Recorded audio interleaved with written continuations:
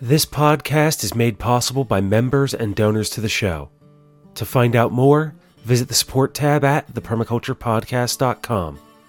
We also keep the show going thanks to our relationships with community partners, such as Joel DeFore and the great people at Earth Tools. If you're a small-scale professional farmer or permaculture practitioner, you'll love their line of walk-behind tractors, implements, and parts from manufacturers like BCS and Grillo. If you're a gardener, check out their full line of high-quality hand tools, including hoes, shovels, and spades. I chose to partner with Earth Tools because they are owned and operated by a small-scale farmer and his family. With their hands-on experience and understanding of the tools we need on our farm and in our gardens, they make high-quality tools accessible to everyone. Find out more at earthtools.com. This is the Permaculture Podcast. I'm Scott Mann. You're listening to episode 1706. B Corporations, Business as a Force for Good. How do we engage in the world in a positive way? How do we do that with business? Today, David Bilbrey of ecothinkit.com returns to the host's chair to talk with Bryan Welch, the CEO of Be the Change Media, to examine these questions. Bryan founded Be the Change Media in 2015 to look at how businesses, particularly B corporations, work to bring about social good for their communities, for their organizations, and for the people who work there. Bryan is a rancher and entrepreneur who, for 19 years, ran Ogden Publications, the owner of Mother Earth News, Mother Earth Living, Grit, and several other category-leading media companies focused on sustainability, natural health, and rural living. Bryan is the recipient of numerous awards, including Niche Media's 2014 Niche Rockstar of the Year, and was honored with a B Corporation 2014 Hal Tossig Award for using business as a force for good. Now then, on to David and Bryan. I'll join you again afterwards. Thanks for being here, Bryan. How you doing? Thank you, David. I'm fine. Thank you. So to start out today, I just wanted to hear a little bit about your origin story and how you came to work in the meaningful field that you've ended up in. I grew up in an impoverished area in southern New Mexico on the Mexican border. And it just so happened that the fellow who owned the trailer park next door had a bunch of milk goats and chickens and a big garden and was living a very self-reliant lifestyle here in the midst of his trailer park in the Chihuahuan Desert. And I was fascinated with the animals and took to hanging out over there at his place. And he eventually put me to work when I was about 8 years old, milking the milk goats and taking them out in the desert to graze during the day. And so I'm probably one of the last of the true goat herds out there, at least as far as North America goes. But I fell in love with it. I would take this little flock of goats out in the desert during the daytime, and they would eat bunch grass and mesquite beans and just the sparsest vegetation you could imagine. And then I would bring them in, and they would give this rich, creamy milk that sustained my family and a bunch of other families. It seemed like magic to me. And I think my core motivation over the course of these decades probably had its origins in that experience. I wanted to be involved in that kind of magic forever. And I wanted to be engaged with the process of making food. And I loved living close to animals. And one of the things that is inherent to the experience of raising animals for food, if you're a normal, aware person, is, you learn that it's a cooperative relationship, and you learn that your care for those animals is intrinsic to good outcomes.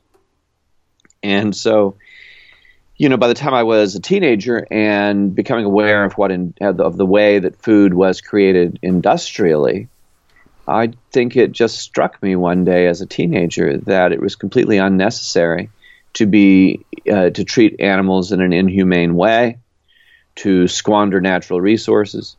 It was unnecessary to do that, and I had a very early education in how to do it in another way, and I wanted to stay engaged with that, emotionally, fundamentally, because it still felt like and still feels today like magic, and that's a great thing to engage with every day. And then also, of course, because I wanted to play some part in making the world a better place, which I think is something all of us feel. I think every human being would like to leave the world a better place than they encountered it. And given the opportunity, which I very fortunately had, they dedicate their work to that. And I had the chance to do that first as a newspaper reporter, as a newspaper publisher, and later in the broader media business. Okay. So did you always know you wanted to be in publishing, or how did that direction open up for you? I knew I had a natural fascination with storytelling. I was very close to one of my grandfathers, who was an inveterate storyteller. And I don't know whether it's genetic or if I learned it from him, but the process of storytelling has always held a special fascination for me. And so in college, I worked at the college newspaper and loved that experience, which led me to the newspaper business and eventually to the media business. So storytelling is sort of in your family bloodline, if you will. I guess so. I mean, he certainly loved to tell a story, and I love to tell a story, and I may have learned it from him. As far as your college education, were you pointed in this direction, or did you have that much clarity at that point? Yeah, I can't recall whether I would have identified myself as focused on storytelling, but I was a creative writing major, so I guess that's sort of an absurd answer. Yes, I studied storytelling in college. So how did your life mission really is, creating this better world and helping others to understand what's important about sustainability and regenerative systems. How do you see your role in that in the last 20 years? It's interesting. I personally don't think that I need to convince anyone of anything. I think the vast majority of human beings, whether they admit it or not, understand that we are extremely fortunate to experience life and to be accommodated by a rich, hospitable, natural environment the way we are. And most of the people I know naturally love living things. People love nature, and it's our inclination from birth to do so. And so I probably wouldn't characterize my work as convincing anybody that it's important. Mm-hmm. I think of my work more as having been engaged with showing people how to engage with the world in a positive way, and hopefully answering some of the questions they are already asking about engaging with the world in a positive way through food, through business, or whatever. As a storyteller, one of the things that, a touchstone for me philosophically is that you can't convince anyone of anything, but everyone has questions in their mind, in their subconscious, about life. And they don't always voice those questions out loud, but when they encounter an answer, it's deeply gratifying to them. And so I guess, sounds rather abstract, but I think I fundamentally feel that my vocation is is telling people, it's answering people's questions, perhaps even before they know that they have them. I really like that, because that's true. I can think of different times in my life where I didn't know what the question was, but for instance, when I first was introduced to permaculture, it resonated so deeply in me because there was so many questions I can identify now that were deep inside. And so that solution appeared, and all of a sudden, there was this really deep resonance. So part of your understanding of good storytelling is to help people uncover those questions by presenting creative solutions. Would that be accurate? Yes, sure. And I think we have to meet them where they are, these audiences. We have to study their natures and study their dilemmas and come up with answers for their questions with the audience as our top priority, I think.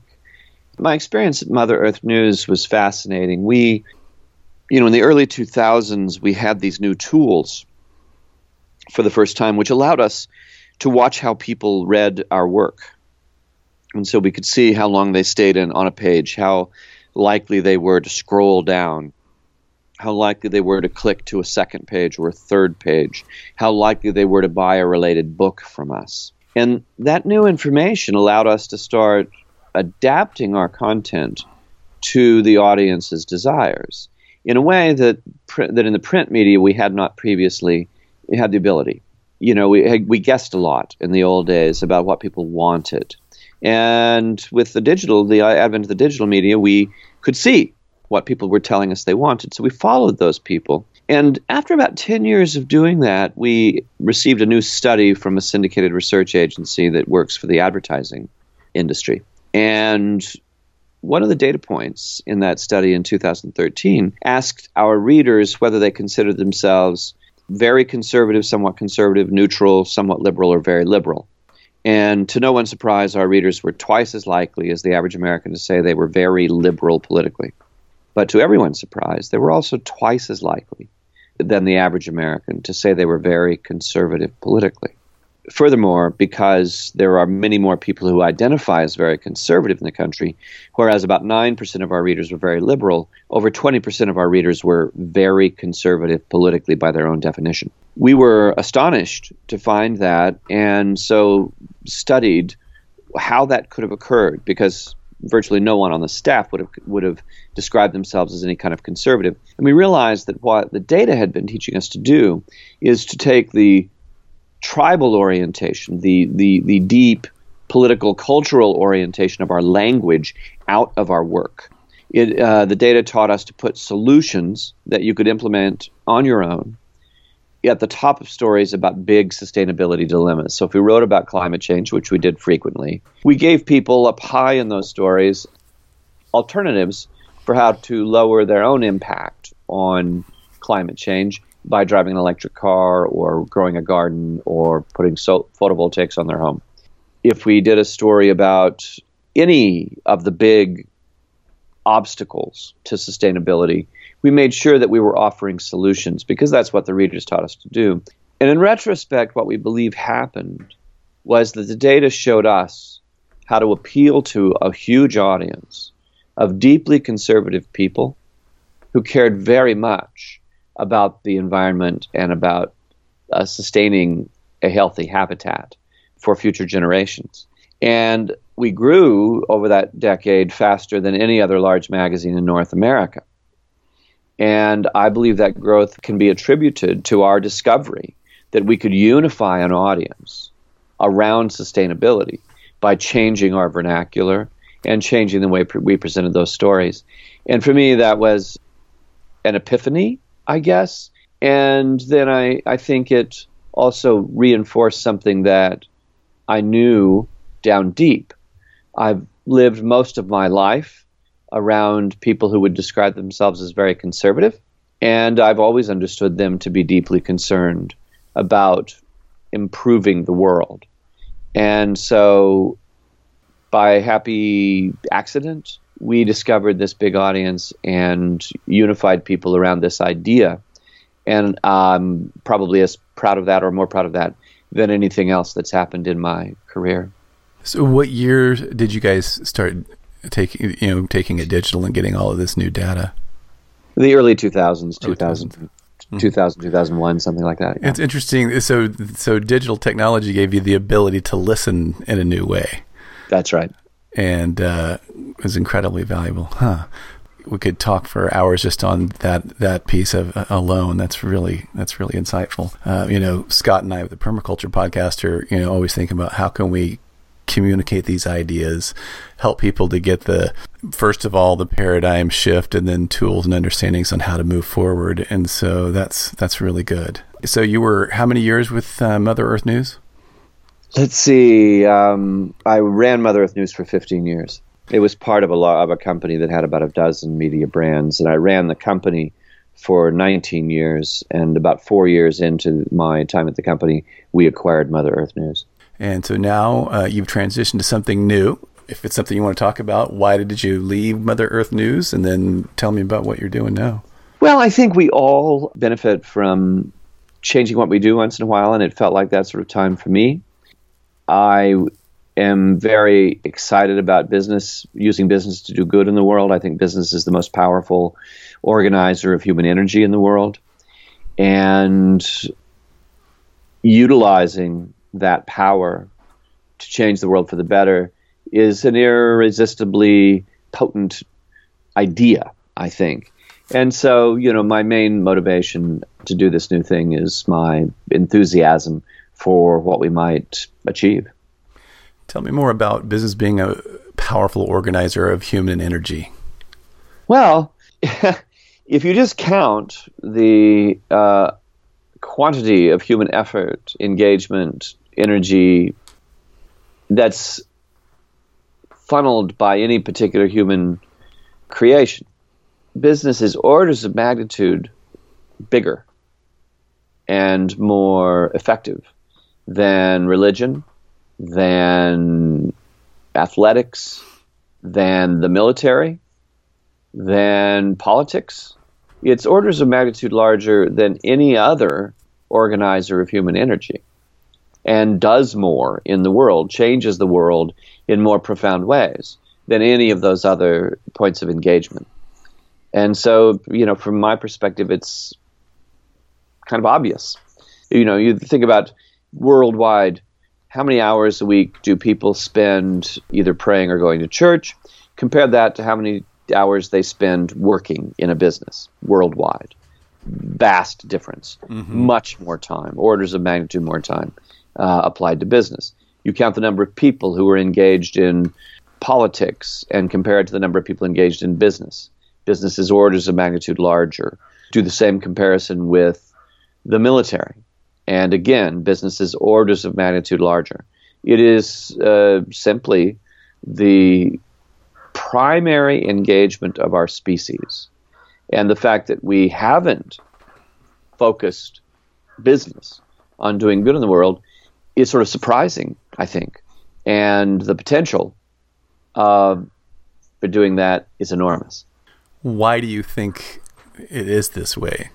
Why do you think business got so lost, if you will? Business is really young. It's the main thing that most of us do, but it's only, as we define it today, about 300 years old. And like a lot of adolescence, it's been preoccupied with selfish desire, and there's been an impulse on the part of people who practice business to simplify its philosophy, And so you have these business philosophers whose idea of the laissez-faire economy, or the invisible hand, or whatever you want to call it, Adam Smith, the most prominent example, who claim that the only effective way of practicing business is by being motivated by personal gain. I think it answers a simple-minded desire on the part of people who practice business to do it for purely selfish reasons. And they haven't been called to account yet, I think, because business is new. And it's, the scale of global industry has been growing exponentially for 300 years, and nobody's taken the time to question the outcomes in much detail. And so I really think it's a matter of maturing.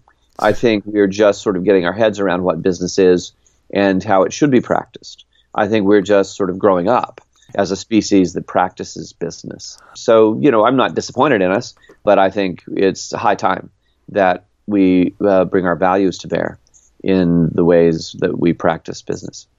That's a unique perspective. I haven't heard it put that way. It's not that business is stupid. It's just young. It's adolescent. That's my idea. That's what I feel about it. Right. So I hadn't thought about business only being 300 years old. Obviously, people have been working ever since the beginning of time. So how would you define business as you're stating it as being?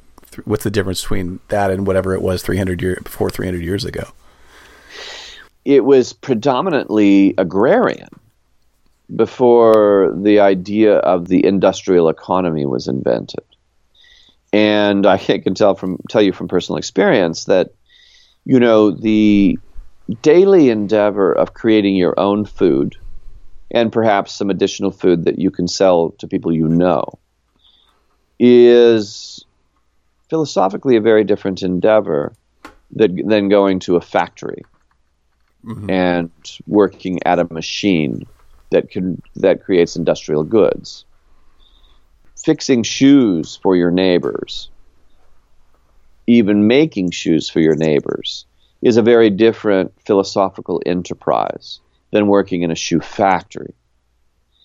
And most of the value system that we apply in the practice of business today is fundamentally industrial, and long ago left behind the notion that you make a good shoe because you want your friends and neighbors to have healthy feet, That kind of direct connection between the industrial endeavor and the ultimate benefit. They're very, very separate in the industrial worker's experience, which before the invention of the industrial economy was not the case.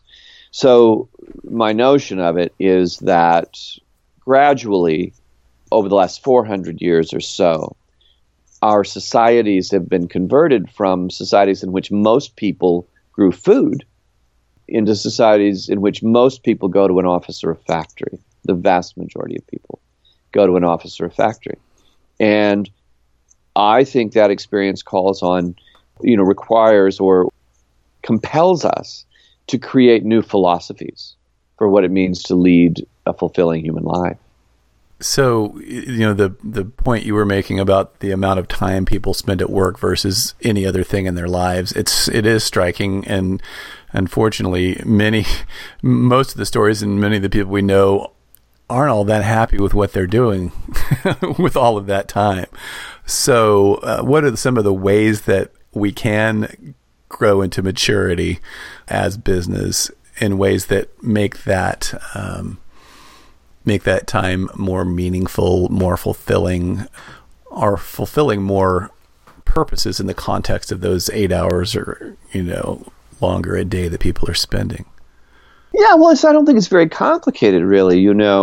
Years ago, I was in the lunchroom at a company I ran, and I asked somebody, "Are you enjoying your work?" And the person said, "Yeah, for the most part, but it's really hard to get to my child's daycare on time in the evening and pick them up. And it's making the daycare provider, who I really love, quite frustrated with me.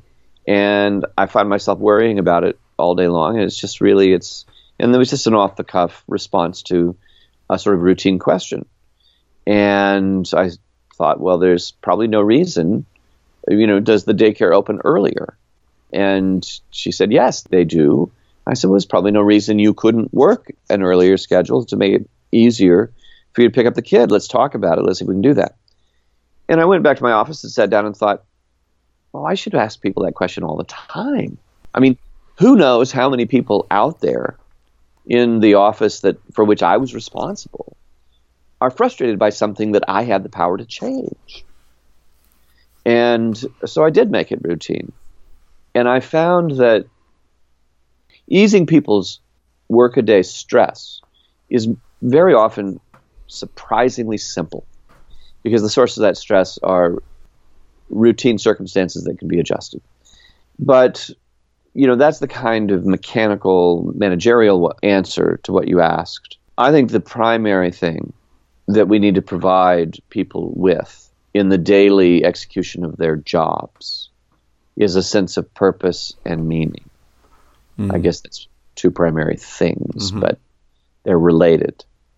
The difference between going to a job that you believe is making the world a better place and going to a job that you believe is making some rich people richer is a quantitative difference in experience.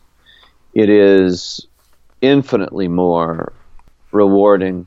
It changes one's brain chemistry in profound ways when you believe your work is meaningful, and when you care for the people you work with.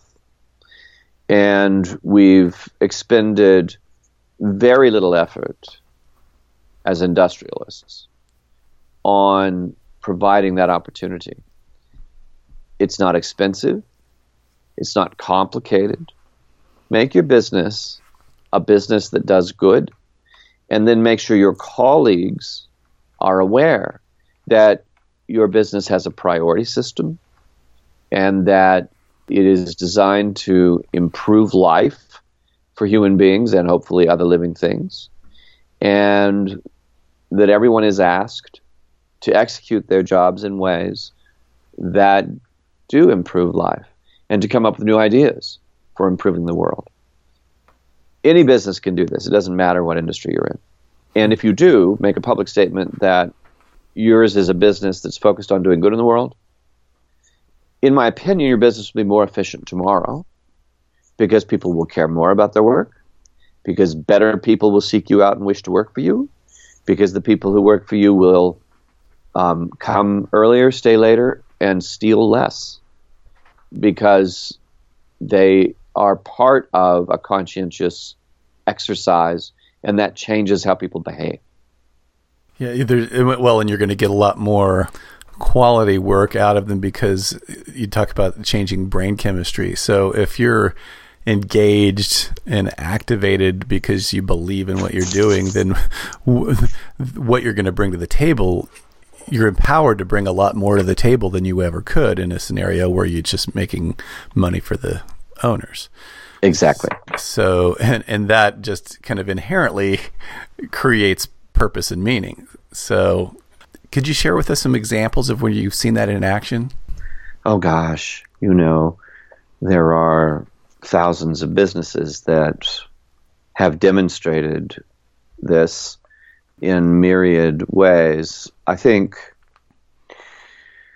one business I just love is a business called Cooperative Home Care Associates. It's based in the South Bronx. It provides home health care in that impoverished part of New York City. It is an employee-owned cooperative.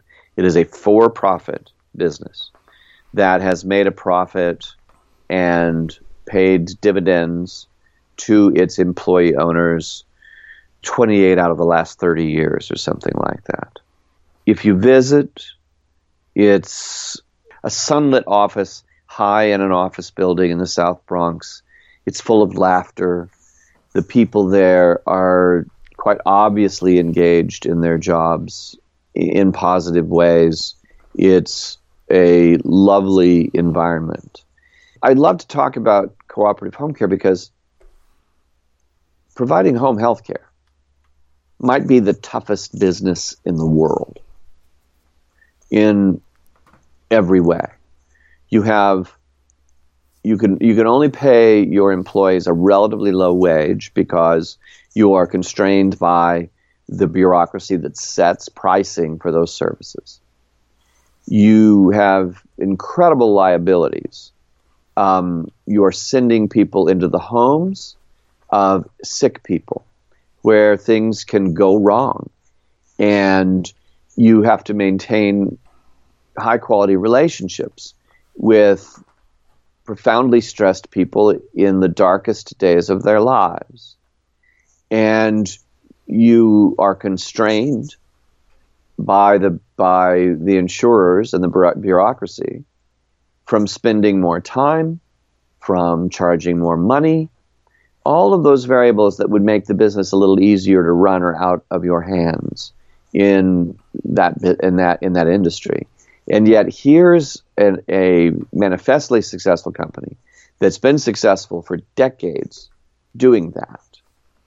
And I believe that they are so successful because idealism is woven into their identity as a business.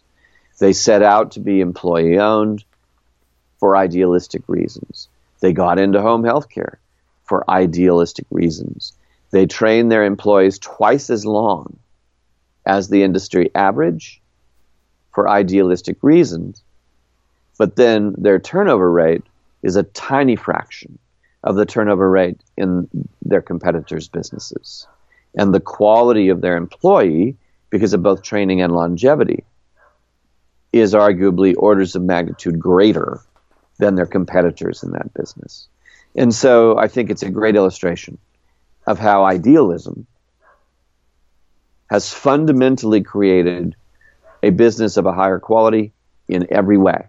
It's a higher quality business in terms of how it treats its employees. It's a higher quality business in terms of the consistency of its profits. It's a higher quality business in terms of the outcomes for its clients. That's so encouraging. That's fantastic. Do you have another one or two you could share? Well, there's more famous companies. Well, Ben & Jerry's, great example. You know, the ice cream business, highly competitive business. It's a business driven by marketing. But at the core of Ben & Jerry's marketing is the company's identity. And it's an activist identity. It's an idealistic identity. It's a whimsical identity. And people just feel good about eating Ben & Jerry's product because they have a sense that by buying Ben & Jerry's, they're creating something good in the world. And besides the fact, it has a fun package and a fun name, and eating ice cream is fun. And so the combination of activism, idealism, and fun is irresistible. And I'm sure that Jostein Solheim, who is the CEO of Ben & Jerry's, well, I've heard him say many times, there is no Ben & Jerry's without this spirit. There is no Ben & Jerry's without this identity. There's no Ben & Jerry's without activism. There's no Ben & Jerry's without idealism. You take any of that away, and we no longer have a viable product because our identity, our idealism, is intrinsic to the product. And so we have to do all that stuff really well because it is our primary point of differentiation. And how exciting is that, right? So how does that translate into what it's like to be an employee there in production, for instance? Well, they seem to have a very good time. I mean, I've visited them on several occasions, and they, they have policies that for treating their employees better than other businesses treat their employees. Ben & Jerry's goes farther in that they almost insist that their suppliers be B corporations. They push their suppliers very hard to certify as B corporations, which means that all their suppliers then have to step up and do business in a more idealistic and positive way. And I think I'd go to work at Ben & Jerry's in a heartbeat. I think it's I think virtually any of the B corporations are among the best employers in the world, and idealism makes them that way. Mm-hmm. So that's a good segue into B corporations and Be the Change magazine. So what does that mean to be a B corporation? It means you've been certified, you've taken an assessment, a thorough assessment that for a medium-sized company takes months to complete. And the assessment covers what impact your business has on the environment, what impact your business has on its employees, what impact the business has on the communities in which it operates.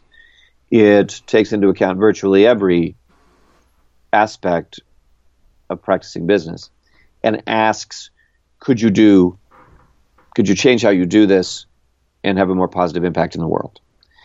And so it's both a certification. If you score high enough, you're certified as a B corporation, and it's a really valuable management tool for any business that wants to have a more positive impact. And so my company is majority owned by the nonprofit B Lab, which certifies B corporations. There are about 2,000 B corporations in the world, and they are the community from which we draw not all of our stories, but the majority of our stories. So who started B Lab? There are three founders at B Lab, the Jay Cohen Gilbert, Bart Houlihan, and Andrew Kasoy, three men in their late 40s now, who about 10 years ago decided to leave their careers more or less behind and devote the rest of their lives to building this change. So they've been doing this for 10 years now? About that. How many businesses have they evaluated? They have certified 2,000 businesses, but about 50,000 businesses have been evaluated. Okay, well, that's very significant. It's just the consciousness raising of businesses going through that process, whether they got the certification or not, is, giving them a new way to think about things and perhaps a new set of tools to move forward. So that's very interesting. And so, yes, I think that's exactly right. Just the exercise is quite beneficial in and of itself, I think. So without going into too much detail, what are kind of the essential criteria? It's hard to boil that down. I mean, do you pay people enough so that they can buy a home in the community where you operate? What's the difference between the lowest paid and the highest paid person in your organization? And the closer those two are, the more points you get. Do you research the environmental impacts of your suppliers? So if you buy paper, is that paper certified for its environmental impact? If you buy petroleum products, are you trying to offset the carbon being generated by buying carbon offset credits or something of the kind? If you operate overseas, do you personally visit the factories you utilize? And do you audit their human resource practices? And the list goes on and on. There's virtually no aspect of business that isn't covered by the assessment. So do you have examples or stories where there's been sort of transformations in companies as a result of going through this process? Every company is transformed by going through the process. My previous company was a B corporation for 6 years before I left it. And so I went through the assessment 3 times myself. And just in the act of answering the questions in the assessment, one is compelled to change the way one does business. And so, has some selfish, draconian business been transformed by the act of taking the assessment? Well, probably not, because if you're practicing business in the old-fashioned selfish way, you know better than to take the assessment. That's a good point. Well, and I would imagine you guys were somewhat relatively conscious of what you were doing before you started. So are there some key lessons that really stood out to you as you did? Oh, we were. I thought we were incredibly conscientious. And then I took the assessment and was both disappointed and a little bit frustrated that we didn't do better than we did. There were a number of ways in which we could improve. And, I felt a little embarrassed by the outcome. So what are some of the key things that you changed? Oh, it runs the gamut, providing days for employees to do volunteer work in the community and get paid. Why not? Mm-hmm. It's good for the community, and it gives the employee a little diversity in their experience, and they get a kick out of it. Take a look at how much water and energy your facilities are using. Could you use lower impact toilets and hand dryers? Are you buying things in your own community that are available rather than shipping them all the way across the country? And the list goes on and on. There's no aspect of the business where there wasn't room for improvement. And the assessment does a good job of pointing you at that potential. So tell me about Be the Change magazine. How did it come about? What are you guys doing now? Where do you see it going? Well, Jay Cohen Gilbert and I served on a nonprofit board together a long time ago. He's one of the founders of B-Lab. And so I'd been familiar with what they were doing for a very long time and friends with Jay. And he'd been talking to me for years about the need for voices in the media that described the potential for business to do good. And I certainly agreed with that potential. And a couple of years ago, it seemed like the right time to give it a whirl. So we got together and raised a couple $1 million, and we're giving it a whirl. So you're telling these stories of all these companies that are doing business in this way. That's the mission, right? Okay. In a nutshell, yeah. Well, what else can you tell me about that? What's it been like So you're trying to accomplish this mission, but you're also creating a new B corporation. Was it easier to start from the ground up to create that environment than change what you were doing in Mother Earth News? Well, it was easy to get the cultural stuff right and to pay people the right way and to provide the benefits. And, starting from scratch, you get to set the floor much higher. And that part was easy. Mm-hmm. The media business is, in general, not an easy business these days. Right. It is changing very rapidly. Hey, there are no well-established business models anymore. Every business's model has to be created from scratch through iteration. And so definitely starting a media business in the world today is very challenging, and I've certainly found it more challenging than any of the other media business I've run over the years. Even those that were profoundly troubled, the turnarounds are easier than starting something new in a category that no one recognizes with a brand that no one's heard of before. All that makes it a very substantial challenge. Well, it's a new adventure, huh? It's an adventure, and, I relish it, and I feel very grateful for the opportunity, but I don't find it easy. Well, I think we're probably kind of getting towards the end of our time together. One thing I'd like to talk about a little bit more, Scott and I have had a lot of conversations about right livelihood, finding work that's meaningful, and not only meaningful as far as caring for the earth and caring for people, but also meaningful in the sense of using your gifting and that kind of thing. And that's a difficult thing to find sometimes. There's a lot of people that are becoming more aware and conscious of these issues, of whole systems thinking, of, real sustainable agriculture, and work in environments and companies and industries that they just really don't believe in, but don't really know what to do.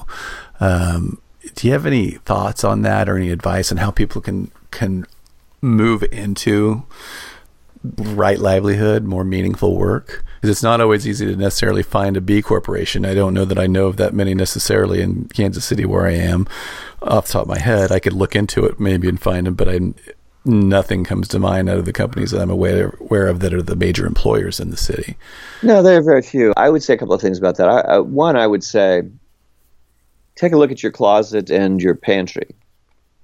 Are you buying products from companies that represent your values?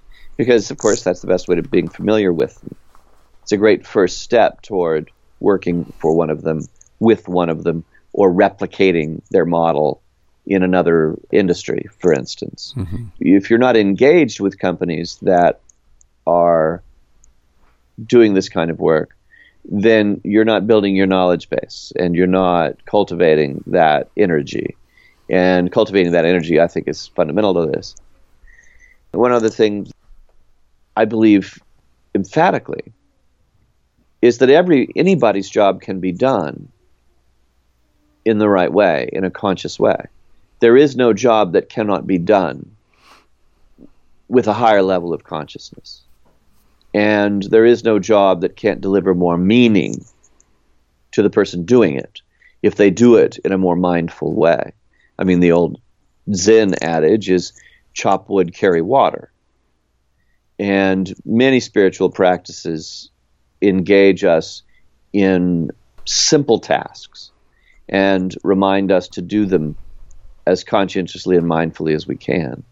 And I would suggest that anyone's job offers that opportunity, and anyone's network of business relationships offers the opportunity of spreading that consciousness around. And so I think every single person has that path open to right livelihood. And then, the question of, if you need to find a job, how do you find an employer that shares your values? Well, I'd say ask them in the job interview. Does this company care about the environment? Does it care about the regenerative economy? Does it care about human rights and the quality of life of its employees? Tell me about your company's value system. And you may not get the job, but you won't get the wrong job. And so, it can feel risky. On the other hand, it may lead you to a much more deeply fulfilling job.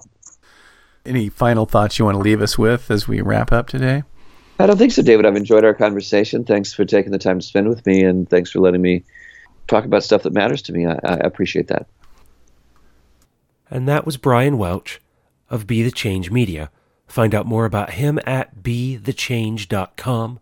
That's the letter B, thechange.com, or by the link in the show notes. If you'd like to find out more about David and what he's doing in the world, you can find him at ecothinkit.com, and again by a link in the resource section. Now here's where I have to admit that I have a friend in the permaculture community who works for B-Lab, and I did not know that this interview with Bryan was coming from David until he sent it to me one day. But as a result of those conversations, I'm very interested in future projects that come from the work that the team and I are doing behind the scenes, beyond the podcast, to take the form of a B Corporation cooperative. After hearing this conversation, if you're running a business, is this something that interests you to learn more about and possibly converting your company to this kind of a structure?